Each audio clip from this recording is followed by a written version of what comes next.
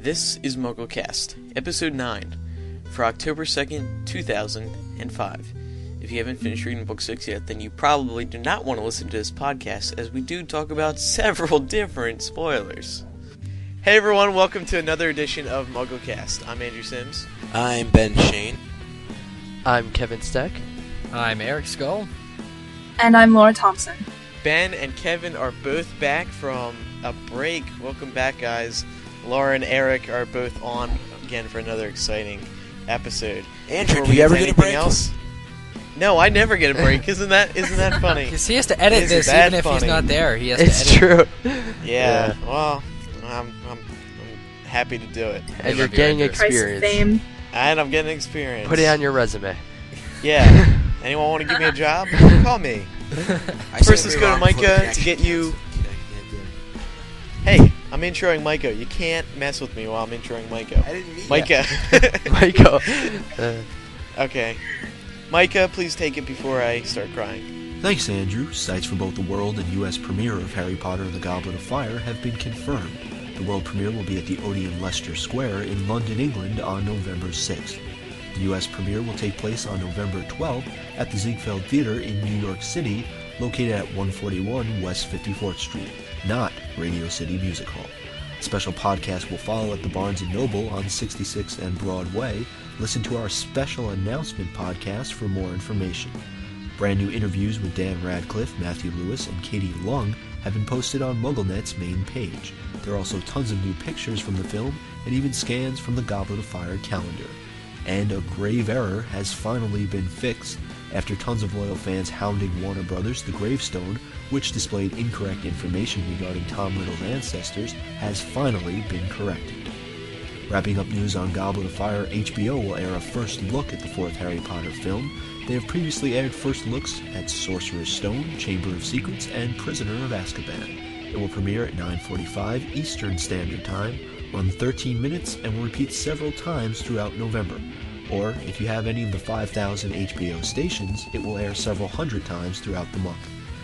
As if there weren't enough movie news, casting has begun for Harry Potter and the Order of the Phoenix. Think you've got what it takes to play Luna Lovegood? Head over to MuggleNet for all the specifics. And according to the Daily Mail, Imelda Staunton has supposedly been cast as Professor Dolores Umbridge. In other news, on Tuesday, Arthur Levine, editor of Scholastic, went to Silliman College Master's Tea to talk about the Harry Potter series. He discussed his relationship with Jo and how he knows it won't end following the publication of Book 7. And congratulations are in order. The second annual Movies.com Movie Site Awards gave MuggleNet its second win under Best Movie Fan Site, as chosen by our visitors. Thanks to everyone who voted. That's all the news from our news center in New York for this October 2nd, 2005 edition of MuggleCast. Back to you guys. Holy moly, that was a lot of news. Eric, I think you had something to say about Micah's hard work? Yeah, Micah's putting in some overtime there with that news. But no, what I wanted to say is every Sunday when we release the show, it's always fun to see, but it's not fun at the same time. The first comments on the main page consist of, "Hey, it's up," and "Hey, it's up, I can't wait for the transcript." And I just wanted to say that we appreciate your anxiety and you're anxious for the transcript, but we do have a rule on the transcripts. Isn't that right, Andrew? Yeah, that is right. And it's that we do not put the transcripts up for a minimum of 3 days after the release, because we don't want you guys being turning really becoming reliant on these transcripts. Correct. And so give it 3 days. You can all listen to it. There's no excuse. It is for a podcast, right? So yeah. we appreciate it. I mean, because Micah does do the transcripts rather fast, but he gets them done very fast. He gets them done in like a day and a half. And before we started this rule, he would come to me 4 hours later and say, "Hey, the transcript's done." And I'd be like, "Whoa!" Yeah. So please, people, like you're like fourth to post. Yeah, I can't wait for the transcript, and you'll be waiting a while. So it wouldn't do good. Wouldn't do good to keep on going and saying that. So anyway, right. All right, moving on, just a couple of quick announcements. First of all, an update on our live podcast in New York City. If you want the full details, listen to the special announcement podcast that me and Melissa of TLC did. But just real quick, to those, there's been some confusion. For those of you who have RSVP'd via our email address, hplive@gmail.com. That doesn't guarantee you a seat at the show. Okay?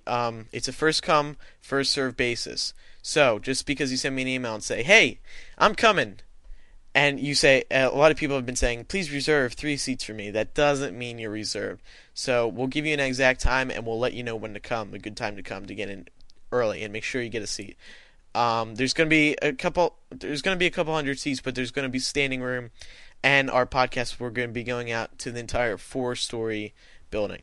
Yeah, we're only gonna buy 100 name tags. So, and if you can't be there, it's going to be online afterwards. So right, and also we're working on having a video version. A TV high school crew actually emailed us and said they'd be interested in doing it. Sweet. So I'm on TV. So I'm hoping they can.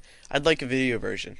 Yeah, we're not going to have sure people see me. We're probably going to have to rotate people too because we can only fit what was it, 12 right. mics? Well, it's going to be 7 on the panel. Yeah. And we're going to be rotating people in and out. So different sites. Yeah, when somebody's not on the podcast, the other person can throw themselves to the fans. You know. Yeah, we'll work out the format later. Nothing's set in stone right now. Anyway, Andrew, do you want to do your listener challenge update, or should I do my contest update? No, first let's have you do your contest update. Okay. Currently, we have about 13,000 votes for our contest finalists, and that is pretty darn good. Everything is still up in the air for now. The contest is still open for another week. You can still vote on the top 25, and then at which time the top 3, at the end of next week, / the release of next episode, we will put up the winners, and in the order. So, but also, this night, at the release of this cast, we will put up a list of about 50 other kind of semifinalists that aren't votable, but it's a list of other ones that we thought were funny that weren't in the top 25. Now I think it's time to move on to the voicemails. Now listen, we don't have a main topic this week. What, Eric? I mean, Ben. You skipped the American joke of the day. Oh, yeah. You can't do that. We can't get... Oh, come on. All right. Since Jamie is away this week, unfortunately, he's very busy getting ready for going back to exams precisely. Okay, so in substitution of Jamie's British joke of the day, we're gonna have Ben's American joke of the day, which everybody wants to hear because Ben is simply not a funny guy at all. So I'm really looking forward to this. Okay, you guys ready for this? I'm ready for this. There's actually just 2 of them, really. Okay, a guy goes into a restaurant. He's a really heavy coffee drinker, and he sits down at the table, and the waiter comes up, and he says, I'd like a cup of coffee, have it all black. And the waiter brings back his cup of coffee, takes one sip of it, and yells after the waiter and says, Hey, waiter, this coffee tastes like mud. And the waiter says, Yeah, sir, it's fresh ground. Dude, that's not funny. If he was a coffee drinker, then he would... Dude, Ben, if he were a coffee drinker, he would go to Starbucks, not a restaurant. Okay. That's a good point. It is a good point. And you can't say there wasn't a Starbucks in the area. Unless there you lived wasn't. next There to wasn't. you in Kansas. It was like my town. There isn't a Starbucks in my town. Next. Okay, the next one. 2 peanuts were walking down a spooky road at night. And unfortunately, one was assaulted. I heard that one. Okay, thanks, Ben. So guess what, guys? We have a special theme this week. It is all voicemails. We don't really have a main topic because besides the 6 billion new pictures that came out over the past week, we really have, there's no big stories we want to discuss. However, we have been getting lots of voicemails, so we're going to get to... Lots of non-Book 6 voicemails, too, which was very nice. Yeah, you fulfilled our request, which is great. So let's get to those right now. Hey guys, this is Randy from Cincinnati, and I had a question about Owlpost. If all you have to do to send a letter to someone is tell an owl who to deliver it to, then why didn't the ministry, in its search for Sirius, just give an owl a letter for him, then send a pack of R's on brooms to follow it? Thanks. Well, what I think personally is, like we've heard Hermione say several times, that we can make objects unplottable, we can make people unplottable, so they wouldn't really show up on a map. And I doubt an owl would be able to find them at all, too. So, from from what I've been able to discern from reading the books, it seems to me that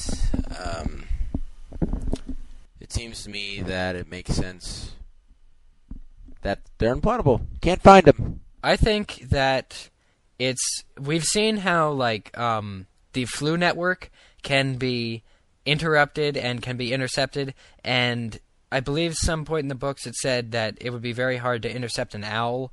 I think that an owl is probably a more secure method of communication, and I think that they have a probably magical protection so that wizards and things can't intercept them. I think they have a special way to sense that where a person is, and I think that they're probably more secure than things like the Flu Network as far as finding people. So I don't think anybody would be able to track an owl down to figure out where it's going. But as far as how it gets to people, I think that's just something it has built in, maybe. Right. I think those are some pretty good points. I also think it's we know how powerful Sirius is just because he was able to become an animagus at such a young age. So I think along with the previously mentioned points that he would definitely have thought of something like that when he broke out of Azkaban. Yeah, it's funny because even though Sirius seems to disregard most security, he's always been really good when he needed to be as far as avoiding things, even Umbridge. So that's good. Yeah. Anybody else? No, I agree with all the points. Definitely. Cool. Kevin, you're awesome. You agree with us. You agree I have with an us. easy You're not answer. I wish we could get a real explanation, though, as to how the owls track down the wizards or witches that they're after. J.K. Rowling, I know you're listening to this. Please answer this on your yeah, website. she listens. I wish. Come on, Joe. I'm calling you out. Let's go. I do want to say that I think it's one of those things that we won't see answered until after Book 7 is released. Right. Like if she were to write a follow-up Exactly, for like charity. I think it's one of those small little tidbits that she Fun won't. facts. Exactly. Yeah. I'd like to know. I would have fun finding it. All right. Okay, next voicemail. Next voicemail. Hi, I'm Hermione Asia from Malaysia. I'm 14 and I like to say I really like MuggleCast and I hope you get into the New York premiere with the podcast. Just wanted to ask whether you guys are happy about the actors and actresses in the movie, especially Dan, Emma and Rupert. Keep up the great job. Thanks. Well, one of the cool things I think is that I wanted to bring this up a few podcasts back. I think it was actually the first one when Ben asked me what I thought about bringing things in the books to life. And I think one of the things about movies is that they really have the power to create imagery for us. You know, like we're going to be introduced to the pensive scene and all sorts of stuff in Goblet of Fire, and movies can really create, vision and visuals and things. So along with that, and it didn't just teach us how to say Hermione properly, but the movies did a lot for us as far as casting, and because I came into the fandom with the first movie, my characters have always been, skewed in my mind towards the movie characters, like, Alan Rickman, Snape, and things. And so the trio is pretty close to what I imagine when I read the books as a result of that. But I wanted to say I don't think I could think of anybody else being in the movies, as the trio. It'd just be weird because the movies kind of established those three as them, and they went off the books, so it's close, and I don't think that I can see anybody else doing that. I remember Chris Columbus, who was the director for movies 1 and 2, wanted to have Haley Joel Osment be Harry Potter. And Joe said, well, no, because he's an American actor, and I only want British actors in the movies. And I'm really glad that's what happened, and J.K. Rowling didn't let Chris Columbus get in the way of that, because Haley Joel Osment would have been a terrible Harry Especially Potter. looking at him He's now. I mean, well, I think that. Yeah. Well, I think he's that got blonde hair. well, it kind that of remains to be seen. No, I support J.K.'s decision on the basis that he wasn't British. Like even now, when they're casting things, all these kids in America and all these Americans want to be extras and stuff, and it's just not practical. I like how they've kept a British cast, even for the teachers too. So I'm not going to comment on Haley Joel's acting because I liked some of his movies, but I'm just going to say that I support J.K.'s decision on the basis that he was American. He is 15 though, so the age difference wouldn't be as big of a deal. Well, what do you think about the possibility that the actors will be rotated out? Do you think it's plausible? I would really prefer that they didn't. Switch the actors out? Yeah. Oh, that would be such a bad Yeah, move. but they've been talking First of about all, it since the first movie. So, yeah, but you can't disregard the possibility. You have these fan bases built up, these huge fan bases. DanRadcliffe.com, even just websites for that matter. Imagine what would happen if they said, hey, we're replacing Dan Radcliffe with, say, Haley Joel Osment, because Dan will do it if they ask him to. But because we're tired of Harry, he doesn't fit. He's too old. The character anymore. Yeah. He's too old. His eyes are changing colors. His voice is too deep. Something stupid like that. No, one of the things is about Dan getting older and the trio getting older and stuff. I don't think that matters. I've always liked the idea of older actors playing younger people because it gives a sense of maturity and, age, like, development. Like, even though Dan is, 16, portraying a 14-year-old, that's fine, because I think it really says something that a 14-year-old can be as mature. It opens up the possibility that they can be as mature and be as smart as somebody older than them, which I've always supported that concept. Right, and I mean, none of the main actors are exactly as I imagine the characters in the books, but I think that they've all really grown into the parts, especially Emma Watson. Even though she really doesn't look at all like my version of Hermione, I think she has really improved her acting skills. I think that she's doing a really, really good job. And when you look at the the first movie compared to like the third one, their acting is 10 times better. So yes. You would hope that they would continue to improve. The only thing I want to see from Hermione now, from Emma, is they'll let her do it. Now, some of the stuff hasn't been... I mean, for a while, she wasn't even Chamber of Secrets for that much. But one thing I would like... We've seen the emotional side of Hermione.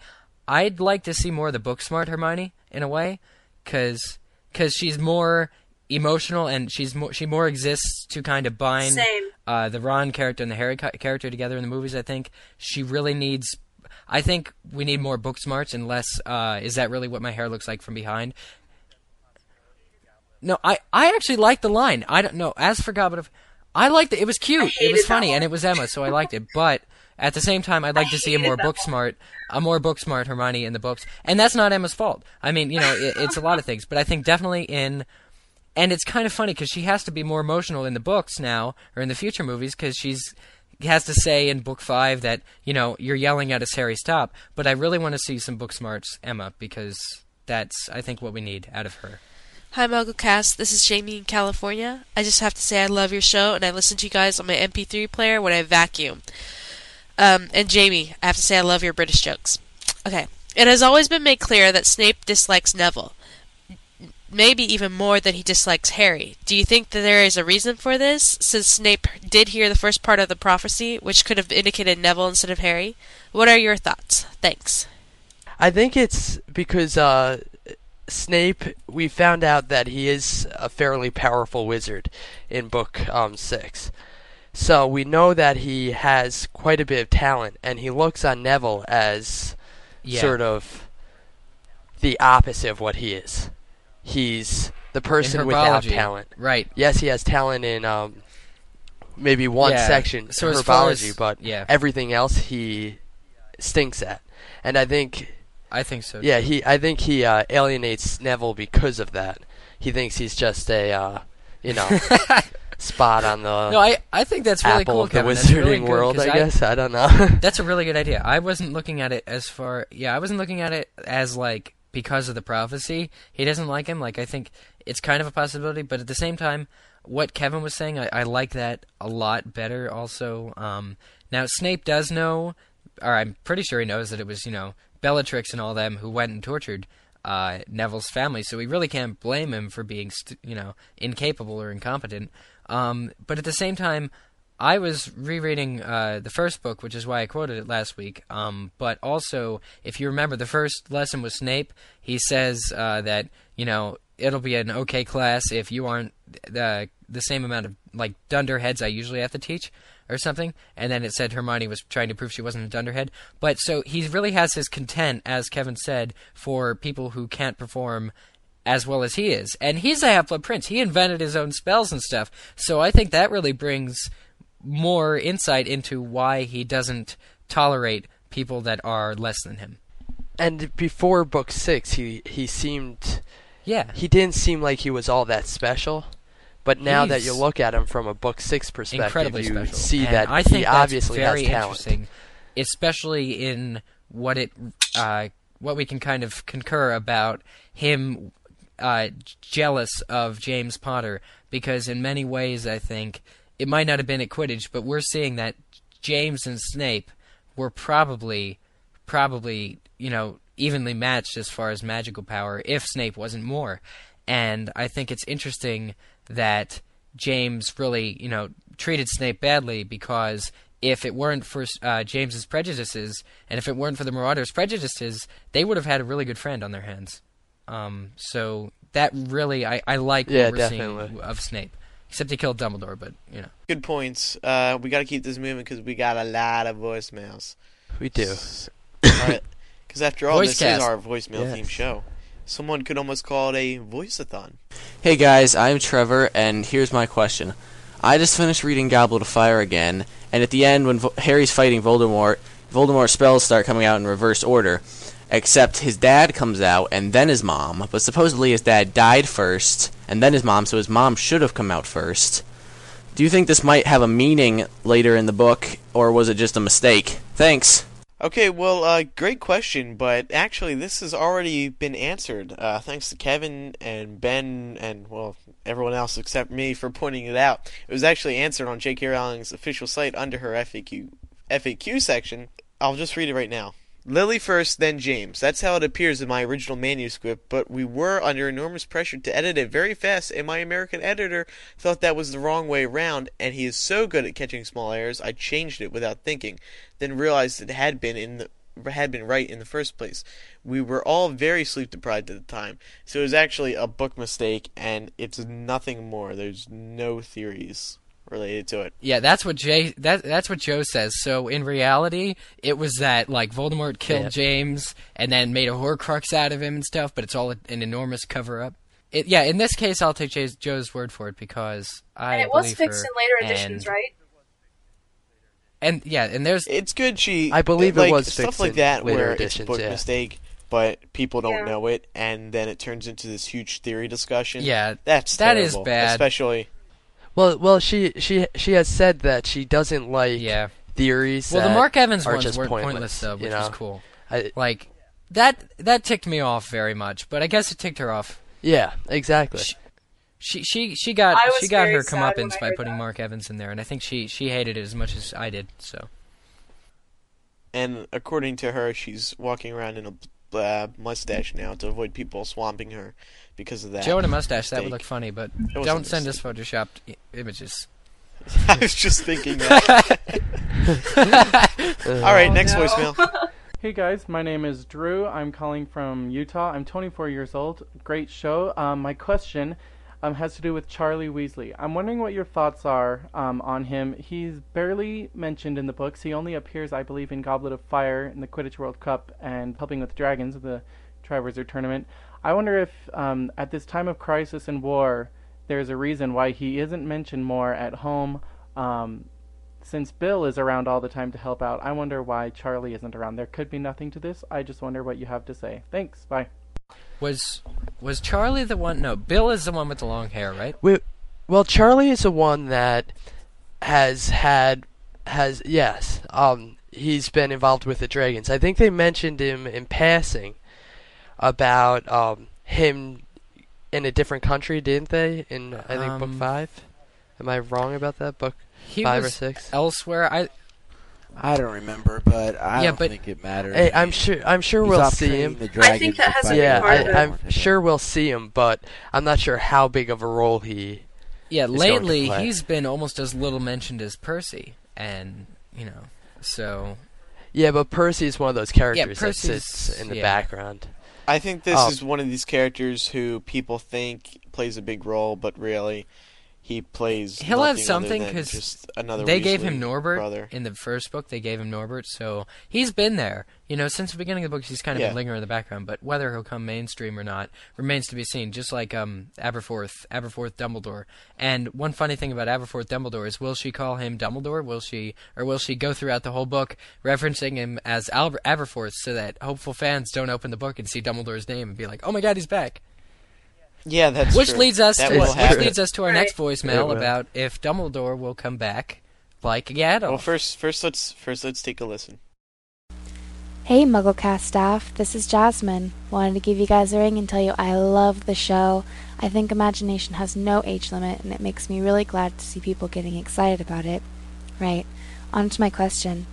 Do you guys think that Dumbledore will be making some sort of Gandalf-esque reappearance in the forthcoming novel? Probably not, but just thought I'd get your opinion.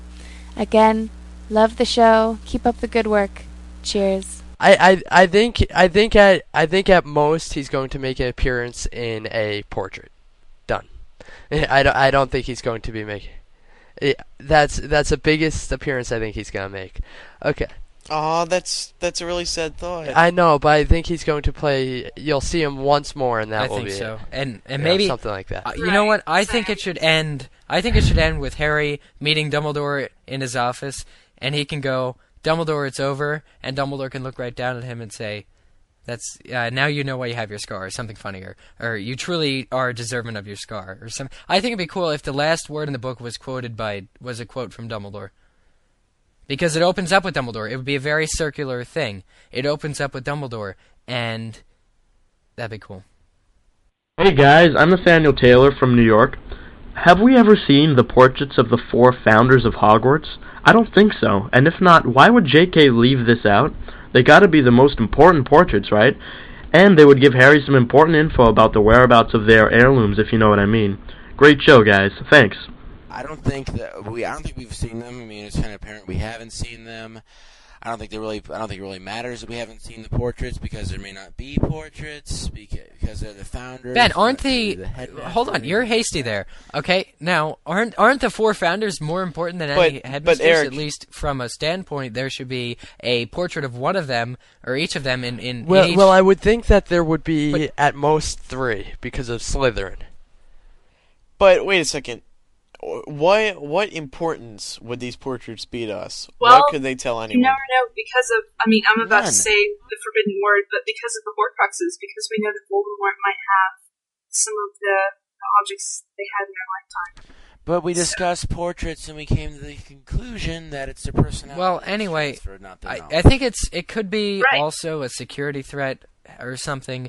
But Godric Gryffindor basically gave his hat so that everything could be done according to how the heads wished. So they don't really need to leave a portrait behind to kind of guide people at all, even if portraits couldn't do that. So, And you know what? They might have. For all we know, there could be portraits. They might not be of importance. that's true. Now, have we seen a statue of Godric? Haven't we? Like Salazar had the big thing in Chamber of Secrets, the movie.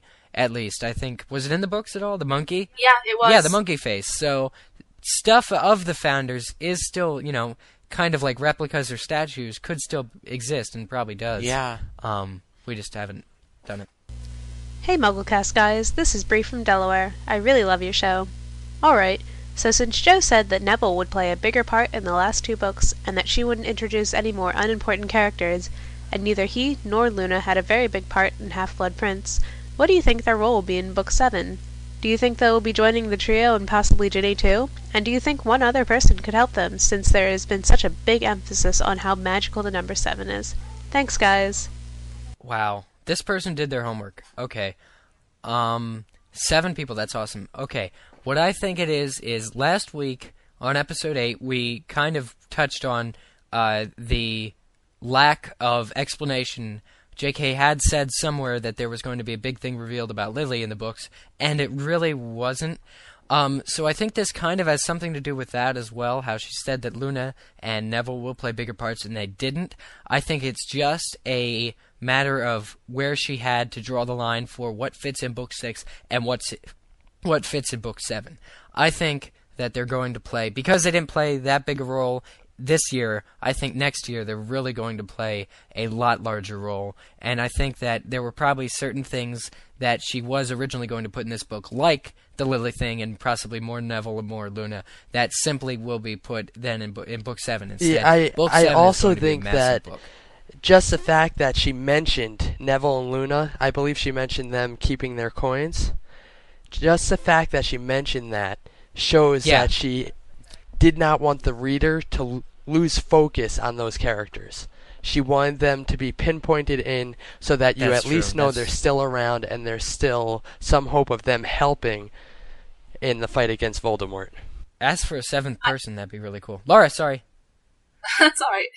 I think that Neville and Luna will definitely play larger roles in Book 7. I'm not totally convinced that either of them or Ginny are going to suddenly morph into the trio and they're all going to become best friends. Because you look at the relationships that Harry, Ron, and Hermione developed over the past 6 years, and that's not something that you can just duplicate within a year or two. So I really think that, particularly at the end of Half-Blood Prince, we saw Harry being thankful that he had one last, peaceful day on Earth with Ron and Hermione. I think that was definitely an indicator that there is going to be more emphasis still put on the trio. I like that. Yeah, it's kind of like, well, one of the things is if Harry lets them in also. If he let Neville and Luna in, they could probably become really good friends, like even more than they are now. But I agree with you, there's like a primary and a secondary relationship between, primary is the trio and then secondary is Ginny and Neville and Luna and some of the DA. I'm just curious, guys, do you know what comes after primary and secondary? Is there like third dairy, triple dairy? Somebody, I'm asking the fans right now, if you know, please send me an email at my email on the About Us page. All right, next voicemail. We got to keep rolling here. Hello, my name is Lindsay, and I subscribe to MuggleCast. I promise this isn't a Book 6 question. However, in Book 6, Fred and George mentioned that the many Ministry wizards are unable to perform basic shield charms. Also, the Ministry's defensive magic pamphlets found in the Daily Prophet are described as being very inadequate. What do you think this says about magical standards, and what effects do you think this theme of the ignorance or ineptness of the wizarding world in general will have in Book 7? Do you believe this is an accurate portrayal of the average wizard's abilities, or merely the ineffectiveness of the Ministry of Magic? This is what I think. I think that just the fact that they emphasized that difficulty shows that there are people in the Ministry that are able to do advanced magic. I agree. I think it's just like any community. You're going to have people who can't and people who can. Just that they were saying that the fact that they allow people into the Ministry that are unable to perform some of these basic charms, is pretty sad. Just a little. Yeah, I don't know. There's maybe a bunch of like semi-squibs / Peter Pettigrew's. Well, Peter's proving himself now. Ignorance. My favorite topic to think about and ponder in the Harry Potter books. Which means, yes, it will be a long response. So, people at home, make sure you have time to listen to this. Alright. Now, ignorance. Dumbledore has said in the past, or rather, I believe it was the end of Book 5, where he says directly to Harry, it is now time for us to pay for our ignorance and for our mistreatment of other races and what we consider to be lower, like goblins and things. And so far the goblins haven't rebelled, but Dumbledore had that best line when he said that it's now time to pay for our ignorance and for our arrogance. And I think that is one of the things that contributes. I think there's definitely an underlying theme of ignorance. Now, also, the pamphlets talking about how inadequate they are. I don't think they have to be adequate. If you recall, and I'm not sure that our audience, maybe we have some of you who are old enough to understand this, like Mr. Nelson himself, maybe, but the duck and cover video that they show, I heard of it in history class, but during the atomic bomb age, where we were all frightened for our lives, the American government came out with this video called Duck and Cover, and I believe it was a pamphlet as well, and it's rather, looking at it now, it's rather a humorous prediction of what we should do if an atom bomb drops. They just have a lot of people like running and jumping into walls and landing on their heads and covering themselves with picnic blankets. And so at the time, but that's the point. It's mediocre, but at the same time, it did work, and it probably created a lot of protection because pamphlets and videos like that did exist. So I think not everybody would realize at the time. I think the American government probably should have realized at the time that it wouldn't work, but no person would, and that's the point. And I'm going to get taken away or something by the government tonight, but I'm just saying the fact that pamphlets do exist, even if they're inadequate, not everybody realizes that they're inadequate, and it's better than doing nothing. I think, So what he's saying is duck and cover. I'm saying duck and cover. Yes, this is Eric Skull saying duck and cover. But that's not all. I have one more thing I'd like to add. Yes. What you were saying, Benjamin, about squibs joining the ministry and things, and how ours have to be, or sorry, was that Kevin? Ours have to be. Okay, Kevin, you're a genius. How could I suspect Ben to come up with something that intelligent? Now, what Kevin was saying about the R's, and how it's particularly difficult to become one, I think it's very important. If you realize 17, and people leave school at 17, people can graduate Hogwarts at 17, and they don't even have to stay that long. Fred and George left, early, so, and they're prominent figures in the Wizard Society. Now, think of this. If you were 17, how many jobs can there possibly be for wizards? How many could there be? There can't be many office people besides the Ministry of Magic because they don't, produce anything. There aren't manufacturing plants, are there? Because they can do it for magic. They can just conjure up stuff. So it's really a question. How many jobs are there out for the wizarding people? And if it's hard to get them, then what do most wizards do when they're out of school? So they're overage, they can do all this magic, but where do they put it? And even though we've seen, a diversity, like Bill does stuff for Gringotts and other people, but once you're 17, you can go out into the world, and unless you're an R, or unless you work with dragons or the specific very few branches of magic, what do you do? And that's it. So, what do you do when you graduate Hogwarts? What is there to do? It feels like there's a big void. Like there's just people going out. It's like a question that JKR really hasn't answered. Like we've seen what lots of people do, but at the same time, that doesn't seem like that many jobs. Especially because they're ignorant of most Muggle technology. They're ignorant of most Muggle technology, so that they wouldn't be able to even copy and do their own wizarding world. But you would assume there was some amount of research, but at the same time, you're right in the assumption that the Ministry of Magic doesn't have to hold all of the smartest people in the community.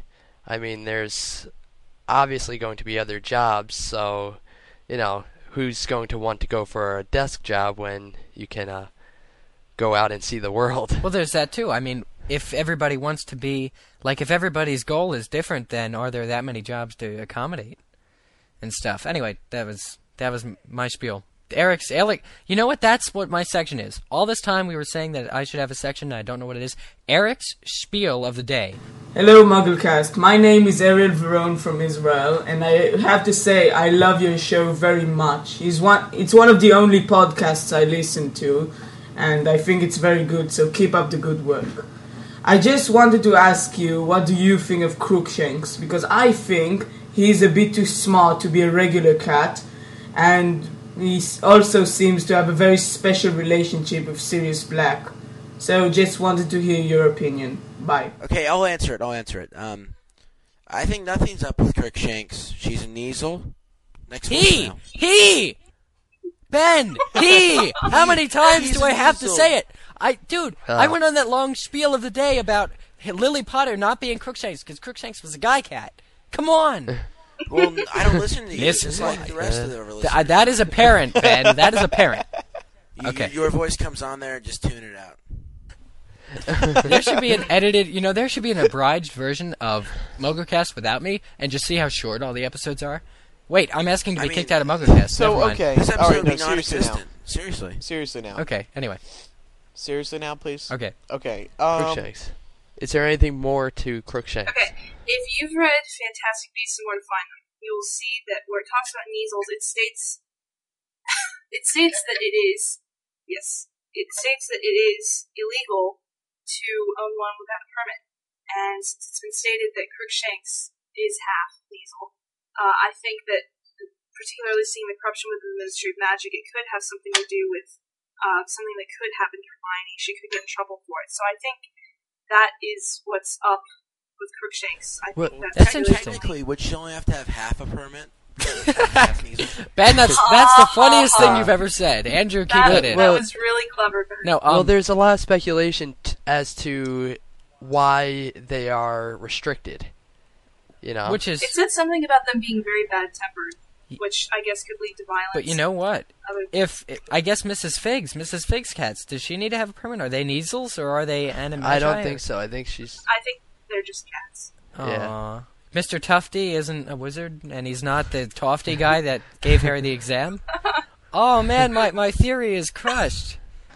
Hi, my name is Adrian Flanders, and I listen to your show on the way to class at the University of Rochester.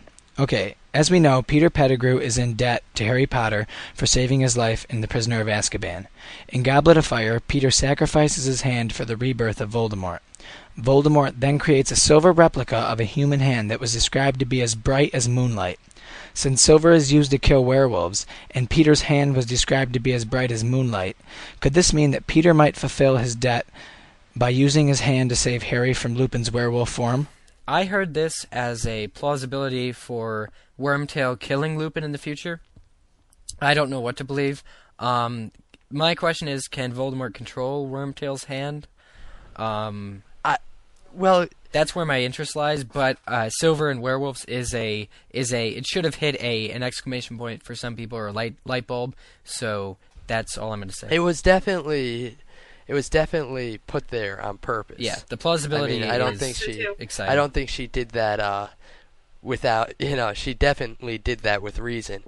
Just that whether or not it plays a part, or she just wants to indicate, like on some subconscious level, that Lupin will kill Wormtail.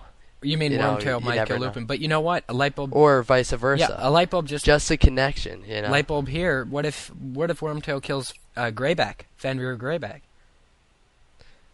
I doubt that. I doubt it too, but we all doubt it. But if he is good in the end, or if he owes Harry something, he could also. It doesn't have to be Lupin. His hand is silver, so it could kill any werewolf theoretically.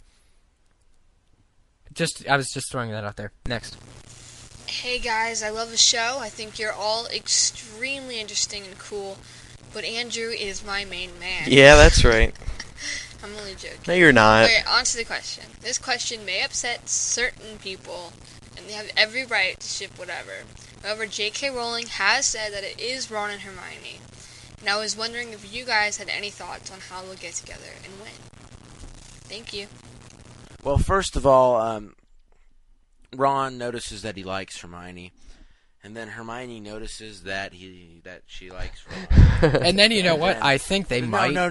Then they're walking down the hallway in Hogwarts, and Ron walks up to Hermione and says, "Hermione, will you go to the ball with me?" Or, "Hermione, will you go out with me, Hermione?" And then Hermione says, "Oh, yes, Ron, we will. And then when Dumbledore dies, we'll cuddle at his funeral. And then, yeah." What? Okay, I think it'll happen at Bill and Fleur's wedding. I think that Hermione and Ron should hold hands. Hermione and Ron, and then they can, she'll catch the bouquet or something. It'll be funny.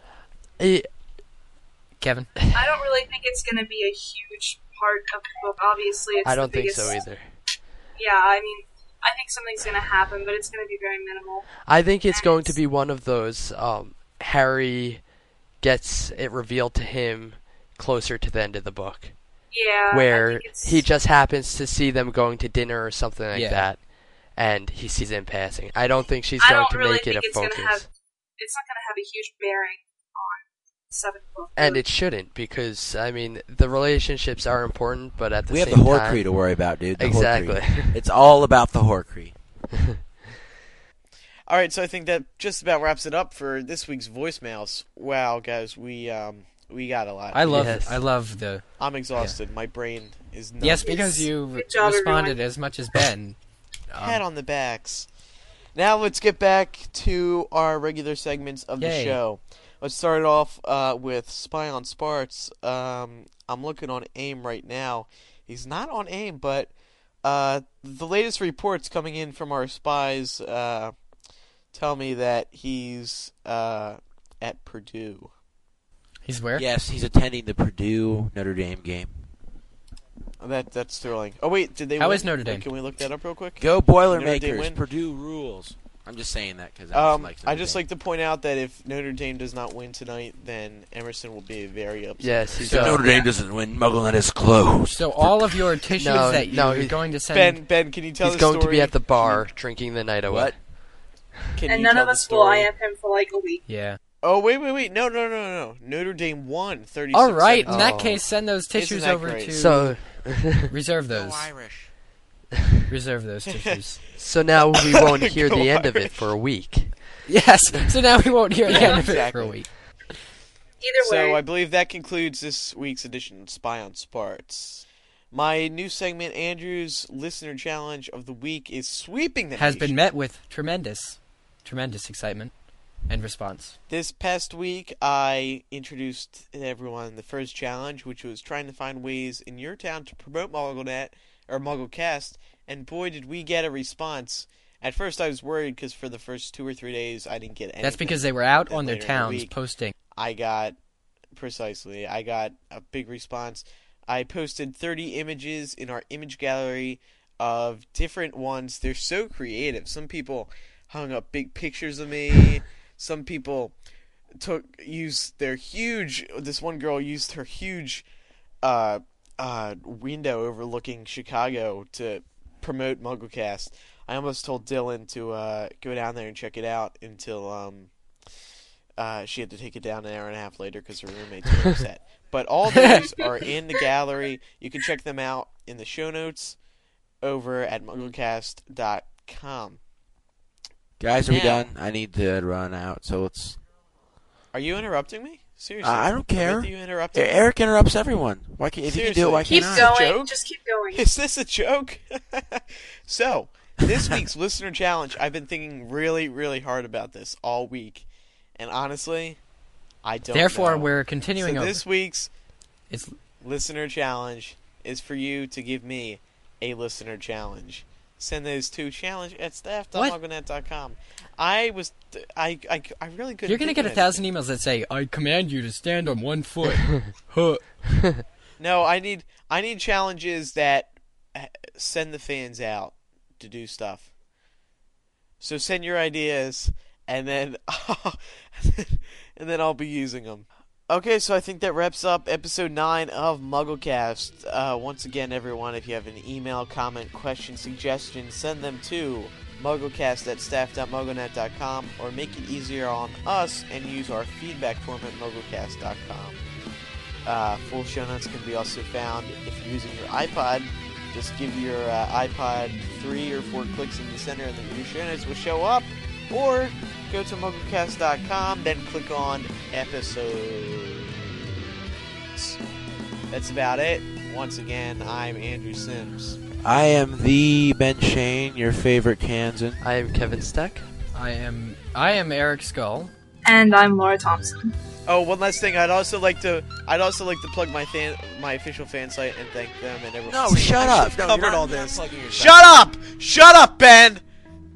Have a good night, everyone.